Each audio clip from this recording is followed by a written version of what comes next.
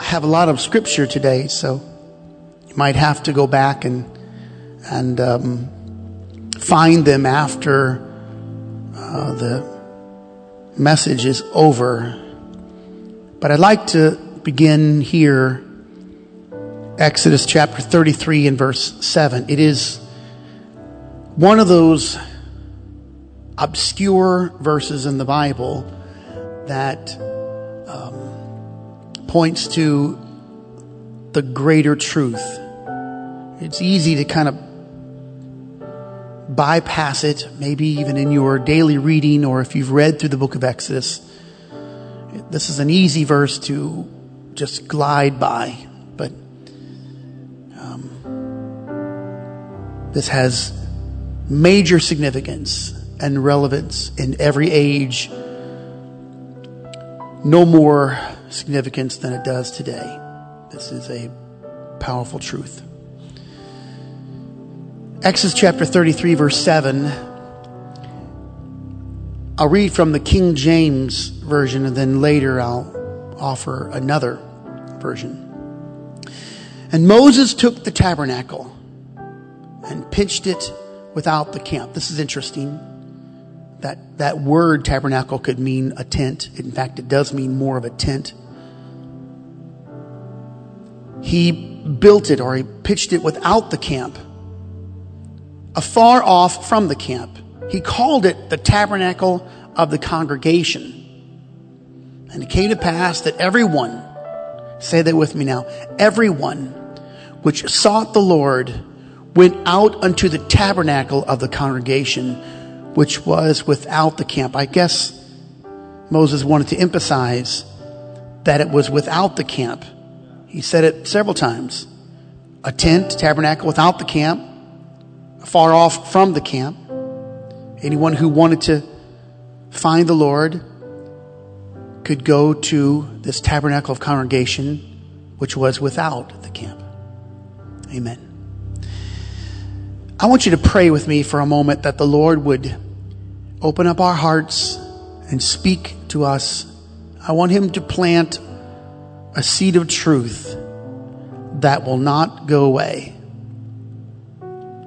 I want it to land on good ground. The seed never changes. The seed, however, is determined by the ground that it finds. So I want my heart to be good ground. I want my heart to be fertile ground so that the seed can do what only it can do.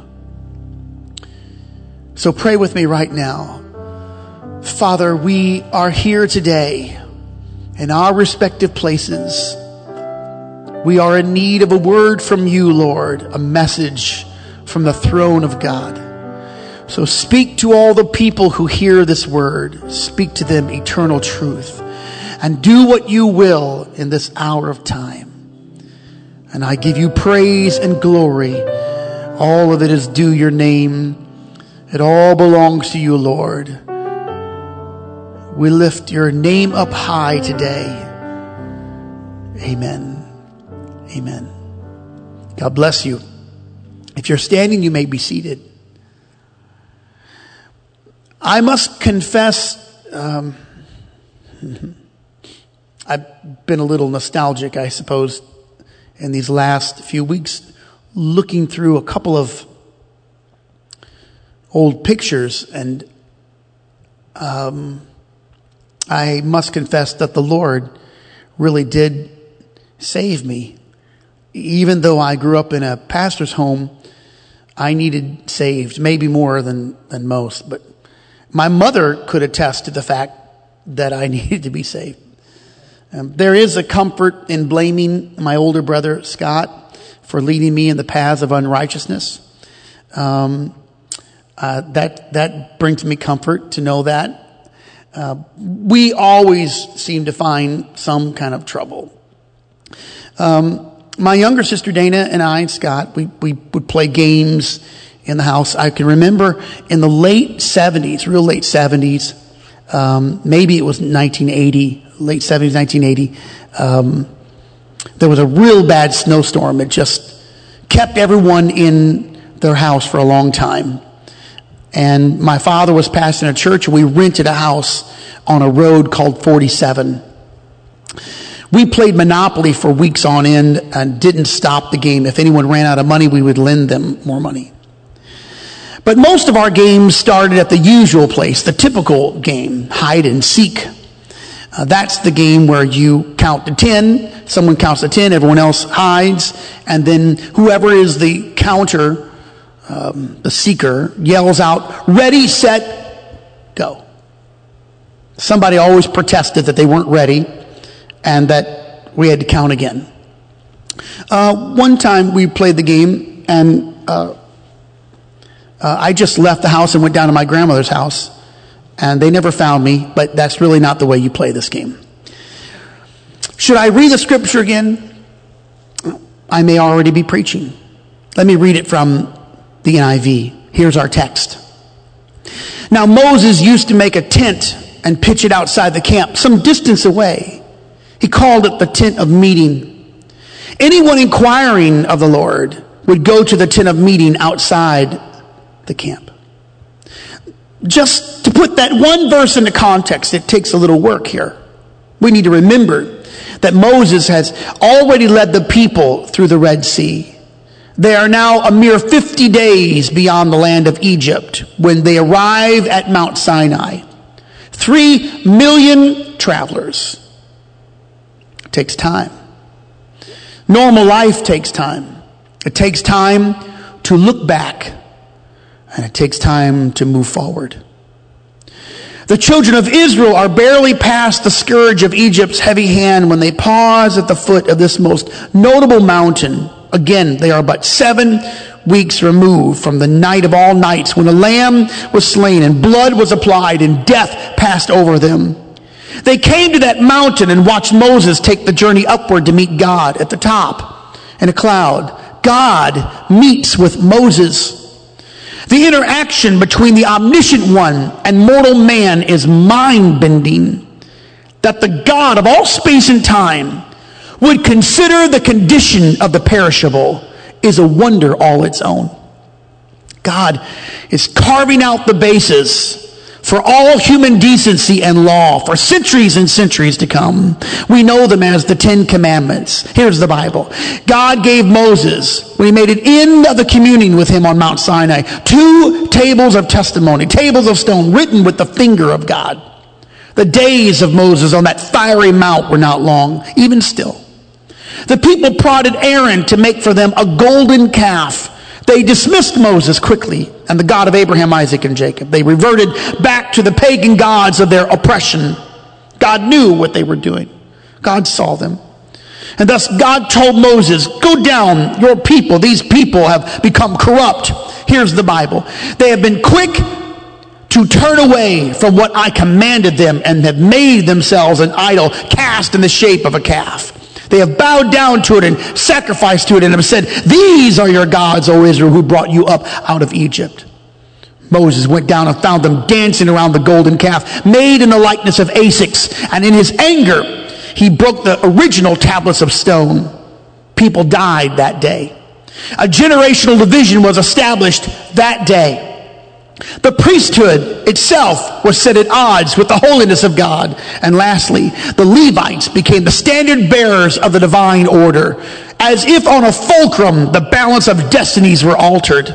The people, brought out, delivered by the miraculous, turned to the image of tyrants. Even as I say it, it makes no sense to me. The gods that bound you, the emblems of your affliction, why worship those things? I cannot make sense of it. Someone tell me how you could find Jesus and then turn back to the very chains that he removed from your life. Tell me how any one of us could be set free by the precious blood of the Lamb only to revert back to the things that sought to destroy us. Herein lies the fault line of humanity. Miraculous deliverance is never enough to keep people committed. It takes more than a miracle to save you. God cannot force you to live holy or set apart. And we're learning another thing too. No amount of trauma will keep you connected to Jesus if you don't want to be connected. He cannot keep you if you don't want to be kept. Read the scripture.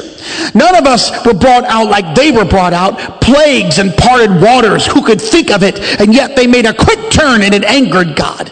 He would have left them right then and there had Moses not intervened and become the intercessor. God said, I'll send an angel to lead you. But Moses said, we cannot go forward. Oh no, Lord, please, we cannot go forward unless you lead us. Mount Sinai, with all of its light and fire and mystery, it was not enough. Listen now, take note here. Moses could not live on Mount Sinai, and he could not lead the people and be on the mountain at the same time. Moses and the children of Israel had to have some place where they could find God. It had to be a place available on a daily basis where anyone could come. Sinai was not going to move with them. Mountains are meant to visit. They're not meant to live. No one lives there. So Moses decided to build a tent. I read to you that Moses put up a tabernacle, and you might have thought it was the tabernacle of Moses. It's not the same thing. This was not the tabernacle of Moses. That place was built sometime later. Moses received this instruction for the eventual tabernacle of Moses, but this was a mere tent. Verse 7, Moses called it the tent of meeting. Here's the Amplified Bible, Exodus 33:7, the same text I read to you, but here's the Amplified Bible. Now Moses used to make his own tent and pitch it outside the camp, far away from the camp. And he called it the tent of meeting of God with his own people. And everyone who sought the Lord would go out to the temporary tent of meeting, which was outside the camp. Everyone who sought the Lord, go find him. You can find him. God was outside the camp. This tent and the tabernacle of Moses are two different things. The tabernacle of Moses was found later in the Bible. We're reading from chapter 33 and chapter 35. It shows the actual construction of the tabernacle. The tabernacle is different than this tent. The tabernacle, that was a plan given by God, and the people rallied around it. They donated offerings of gold and silver and bronze. Some gave fabric of blue and purple, all the spoils of Egypt's trove, allowed by God's providential plan. It helped to construct this movable tabernacle of Moses. There were jewels and acacia and fine linen, goat's hair and scarlet yarn and dyed skins and olive oil and spices for the anointing oil and for fragrant incense, the Bible says. The lot of it mounted up until it was too much. Exodus chapter 36 saw the construction and skilled workers. Artistic designs appeared for the tabernacle of Moses. Designers, craftsmen, embroiderers, and the Bible says master craftsmen, which appears to be akin to architects. Moses summoned it all. This tabernacle was then placed in the middle of all the people, and then for 40 years they camped around it. But the tabernacle was not the tent. The tent was far less glamorous. The tent was where anyone who sought the Lord could come and find him. The tabernacle was set in the middle of their lives, with all of its coverings and poles and the altar of sacrifice and the molten sea, the holy place and the holy of holies. The tabernacle also had a veil. Some Jewish historians say that the veil was at least 6 inches thick. 6 being the number of man, the human separation between God and man. But they knew where God was. As long as they followed the cloud, they had him in their midst. God was always in their collective middle. He was at the center of their core. And when the cloud moved, whenever it moved, they moved. When it stayed, they stayed. They followed him wherever he went. It wasn't the tent, but at least they had him in the middle. Scroll ahead in your Bible. You'll find the people making it finally to the promised land. Leaders are going to come and go until David, the king, steps onto the scene. By the time David becomes the king, the Ark of the Covenant and most of the tabernacle artifacts and utensils have been stolen or they're missing. It was David who finally went after the Ark of the Covenant. He brought it back with worship and sacrifice to the city of Jerusalem. And it was then, hear me now, when life was simple and he was still new to this united kingdom of Israel. It was then that David made a tabernacle. It wasn't like the tabernacle of Moses. It was more like the tent of Moses, the tent of meeting. The tabernacle of David, the Bible says, it was a place where people would come and worship. Praisers constantly sang out. Musicians played and worship was present. The Bible says that there was dancing and clapping and offerings continually. It was for all the people, or whoever so desired to seek the Lord. The Levites served there, and people came to worship. It was meant for the people. Look into the pages of the New Testament. James spoke about it. James proved the point when he refuted the idea that salvation was restricted for only the Jews. James quoted the prophet Amos and then revealed the intent of God's inclusion for all people. I'll read it to you. Acts 15 verse 16. After this I will return and will build again the tabernacle of David, which has fallen down, and I will build again the ruins thereof, and I will set it up, that the residue of men might seek after the Lord, and all the Gentiles upon whom my name is called, saith the Lord, who doeth all these things. The tabernacle of David was all inclusive, all welcoming, worship and praise and dancing and clapping and singing. And there it is where David truly began. That is where he began. Worshiping, praising, offerings. There were singers, musicians. His songs were sang in the tabernacle of David. Jewish scholars note that the tabernacle of David was an open affair, reminiscent to the short time when Moses' meager tent was offered for those who sought the Lord before the tabernacle of Moses was built. Jerusalem never had more worship than it did when the tabernacle of David existed. The city had never heard more singing or saw more dancing than when everyone would come and seek the Lord. But as time went by and David's own wealth emerged, he felt awkward, perhaps even somewhat ashamed of his lavish lifestyle. You see, God told David not to have too many horses, and David don't have too many wives, and not too much land. But David did the opposite. His wealth built up without constraint. He began to compare his palace to the tent that held the Ark of the Covenant. It was David's heart, his passion, that caused him both conflict and saved him. Oh, to tell it all. David decided to build God a house, a permanent house. It was David who made the choice, not God. David wanted a place, some fixed location to give God, even though God never intended to be boxed up or put behind some wall. David just could not grasp the idea that God did not want an address. David felt guilty. And David said to his prophet Nathan, he said, and I quote from 1 Chronicles 17:1, Lo, Nathan, lo, I dwell in a house of cedars, but the Ark of the Covenant of the Lord remains under curtains. David said, I want to build a house. And at first, Nathan thought it was a good thing, a good idea. But in the night, God spoke to the prophet, and God said to the prophet in verse 4, Go and tell my servant David, thus saith the Lord, Thou shalt not build me an house to dwell in. For I have not dwelt in an house since the day that I brought up Israel unto this day, but have gone from tent to tent, and from tabernacle to another, one to another. God allowed the temple. Hear me now. God allowed the temple, but he did not commission the temple. Watch the progression here. There's a progression. It's a progression we've all stumbled on. First, they went to seek God, and they sought for him. If you wanted God, you had to seek for him. Then he was set in the midst of them, a tabernacle in the middle. They knew where he was. They stood in awe of him, the mighty cloud, consuming the sacrifice. They built their lives around him. Then David decided to give God a permanent place to dwell. And though God permitted it, he did not decree it. In fact, God said, I've dwelled in tents from one to another. And now Solomon, David's son, will build the temple. But only after God's allowance and only after God's concession. And the temple that Solomon built was the most ostentatious house of worship known to mankind. No one had ever saw anything like it. No one had to wonder where God was. He was not in their middle. He was not in their midst. He was not open to everyone.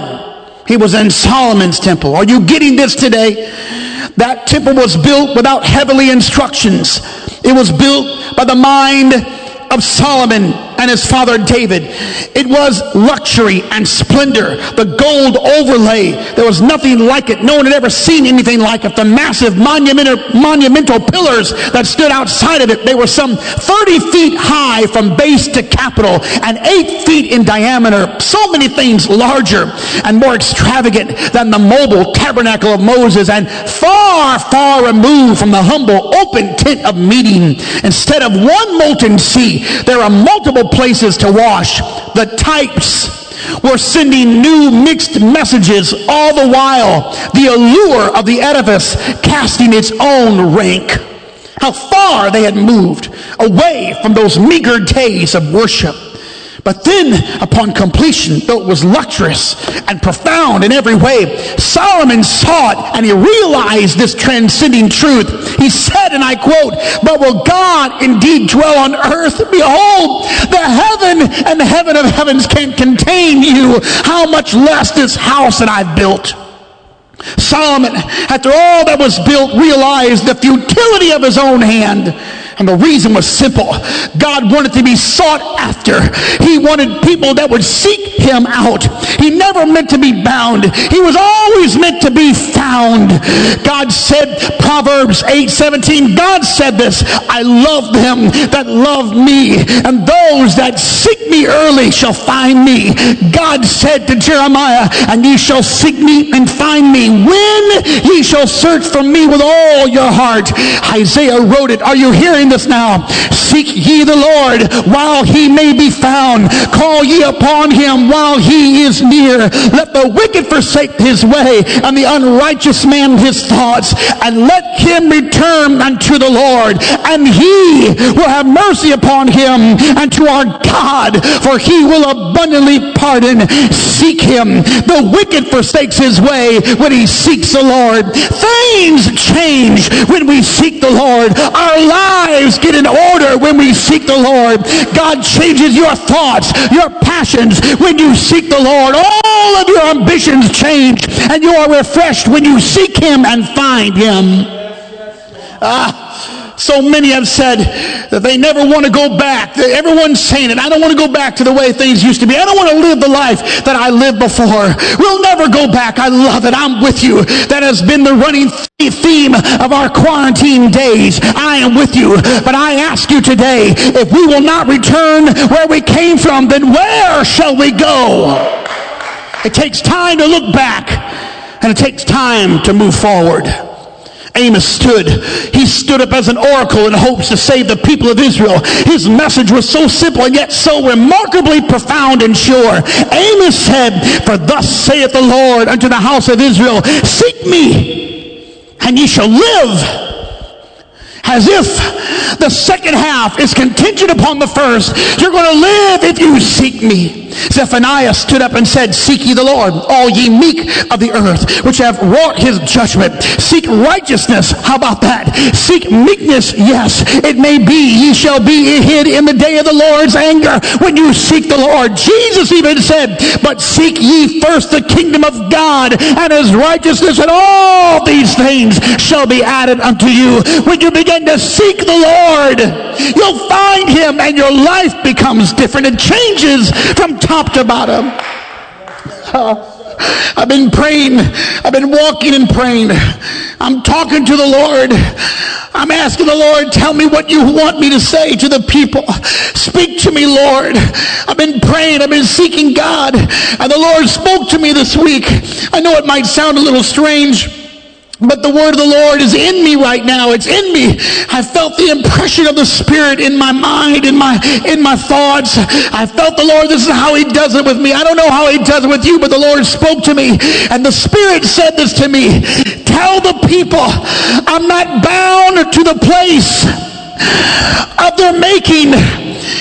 Tell the people, come find me. That's the word I was given. Come find me. Wherever you expect me to be, I'll be there. Wherever your expectation is, I'll be there. Don't start arguing about the place. You got to seek his face. You'll find him if you seek his face. I want you to get real today. I want you to be genuine. Have you sought for him? When was the last time you sought for the Lord? Are you seeking for him? Hear me. People have gone to churches and church houses and sanctuaries and auditoriums all their lives, and they never sought for the Lord. They sought tradition. They looked for function. They liked the ceremony. Hear me. If you cannot find him where you are, you cannot find him anywhere. And the Lord is saying, come find me. I'm submitting to you today. We're not waiting for an administration from the president or the governor or mayors or anyone to open up the churches. They're not in control of anything. The Lord God Almighty is in control. He's trying to do something in us. And maybe the devil meant it for evil, but God can take that very thing and make it for good. And he is reaching and calling to all the people, the sinner, the saint, the unbeliever, the discouraged, anybody. Come find me. I am where you expect me to be. Yes, Lord. Yes, Lord. I'm glad today. I cannot see your face. I'm glad that I can't. I'm glad those of you who are watching me, I can't see you, because truly, this is not a welcomed word. I know it sounds good for a moment. I know. But put to task, we don't really want it this way. We like God in a fixed location. We want him in his place so we can feel good about our lives. There are millions of Christians who talk about their spiritual life and their private life, as if anyone can compartmentalize the Lord in their own living. Go tell the politicians there's no such thing as private faith. That's a lie. Jesus said, if you're ashamed of me, I'll be ashamed of you. There's no private faith. Paul wrote, for I am not ashamed of the gospel of Jesus Christ. It's the power of God unto salvation to everybody, to the Jew first and also to the Greek. I know this is not a welcome message because I'm not the first one to preach it. Stephen preached it in the book of Acts chapter 7, and they stoned him at the end of that message. And I'll preach a little bit of Stephen's word today. He said our fathers had the tabernacle of witness in the wilderness as he had appointed, speaking unto Moses that he should make it according to the fashion that he had seen, which also our fathers that came after brought in Joshua. That the name Jesus could also be Joshua. It comes from the same root word. Into the possession of the Gentiles, whom God drove out before the face of our fathers unto the days of David, who, David, found favor before God. David desired to find a tabernacle for God, for the God of Jacob. But Solomon built him an house. Howbeit, this is where it made them angry, all the Pharisees and the religious people, all the good people, all the scribes, all the Sadducees. Stephen made them so angry when he said, howbeit, the Most High dwelleth not in temples made with hands, as saith the prophet, heaven is my throne, and earth is my footstool. What house will you build me, saith the Lord? Or what is the place of my rest? Hath not my hand made all these things? I'm preaching today not to take confidence in a place when the Lord is asking you to seek his face. Come find me. Come find me. Wherever you are. Wherever you are is the right place to seek for him. That's what he wanted all along. And if you call on him right now, I guarantee that he will hear you. He is close as the mention of his name. He is where you call on him. He is present where you are hungry.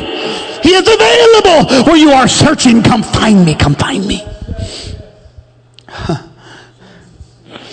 Of course, this debate has been going on for a long time too. We didn't start it. This didn't begin now. Paul was debating this very point on Mars Hill.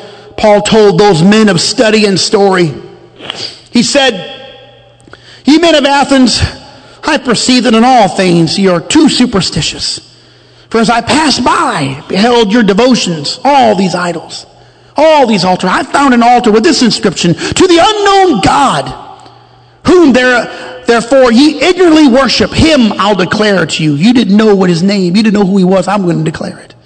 Verse 24, God that made the world and all things therein, seeing that he is Lord of heaven and earth, dwelleth not in temples made with hands, neither is worship with men's hands as though he needed anything, seeing he giveth to all life and breath and all things, and God hath made of one blood all nations of men to dwell on the face of the earth, and hath, watch this, God hath determined the times before appointed, and the bounds of their habitation. Are you getting this today? God hath appointed this day, this time, 2020. That was in God's mind. A world pandemic was in his sight. Your life is in his view. He saw you. He sees you even this day, even this hour. The word that I preach to you right now, he knows where you are. He's close by. Paul said, God determined the times and the people in those times. Here's the last verse, verse 27. That they in those times should seek the Lord, if haply they might feel after him and find him, though he be not far from every one of us, feeling and find him. Like a man in a dark room seeking for something real but not having a light to guide him. Hands out, hands up, in surrender, in praise, in hope, seeking for him. Here's verse 27 again. God did this so men would seek him and perhaps reach out for him and find him, though he is not far from any one of us. I ask you today, are you searching for God? Come, the Lord says, tell the people, come find me. Come find me. Seek for him. Search for him. He's not too far. And forgive me, but if you're willing to wait to get into a building to find God, you're going to miss the moment of his visitation. If you're waiting for some CDC rule to end, or some governor or some mayor or some headship to say, okay, now you can go back to worship, you've missed the whole point. You've got stuck in a tradition. I would say that the day we get to come back into corporate worship, it should be a rejoicing, because we've been worshiping all along. Surely our praise, surely our seeking after him did not end when we closed up the doors to a temporary building. I say it again. I'm expecting him to be on the road that I walk. I'm expecting him to be in the bedroom where I sleep. I'm expecting him to be in the kitchen where I eat. I'm expecting him to be at my desk where I read. I'm expecting him to be in the hallway where I walk down. I expect him to be in the car when I drive. I expect him to be in the dining room, in the living room, everywhere. I'm expecting him to be there. I've got to find him. I got to seek for him. I'm burdened because I know some are not waiting. Some are waiting rather. Some are not, they're not wanting to seek God. They're waiting for someone else to help them. But the Lord is using this time to tell you, come seek for me. I have to be the subject of your adoration. It's just like those people who say, oh, Pastor, when I get my life together, everything's straightened out, I'm going to get back to church. It's the same thing. First of all, no one ever gets right before they come to God. No one ever gets right before. You can't get right. And no one is good enough to begin with. No one is ever qualified to stand before the Lord. All of us come broken and undone in need of help. And secondly and lastly, God is not bound to visit you at your prescribed location. He's not far from you. He's a few steps away from wherever you are. And I end here and I ask the musicians to come. I feel the Lord speaking to us today. He's not going to waste this moment. He's using this moment to establish his relationship with you. And his word to you today, that the Lord spoke to me. Tell the people, come find me. I can be found if you seek for me. Come find me. You've been bound up by your tradition. And the Lord has allowed it to be broken for a season. I feel this lesson today strongly, so that we can have a relationship with him. If you don't want to go back to function, formality, If you want to get into sincerity, go ahead and take time and look back. Now take time and look forward. It takes time to look forward. Go seek for Him. He's not in your design. He's not in your design. He's not in your creation. He attends to your heart. Seek me and live. I want to live now. I want to live a life more abundantly. I want to take dominion over all the things that have bound me. I'm not going back to the images of the tyrant. I'm going to go forward to a place where I can find God. And that place is the location of my expectation. We're singing now, come find the Lord. He's saying, come find me. Come find me.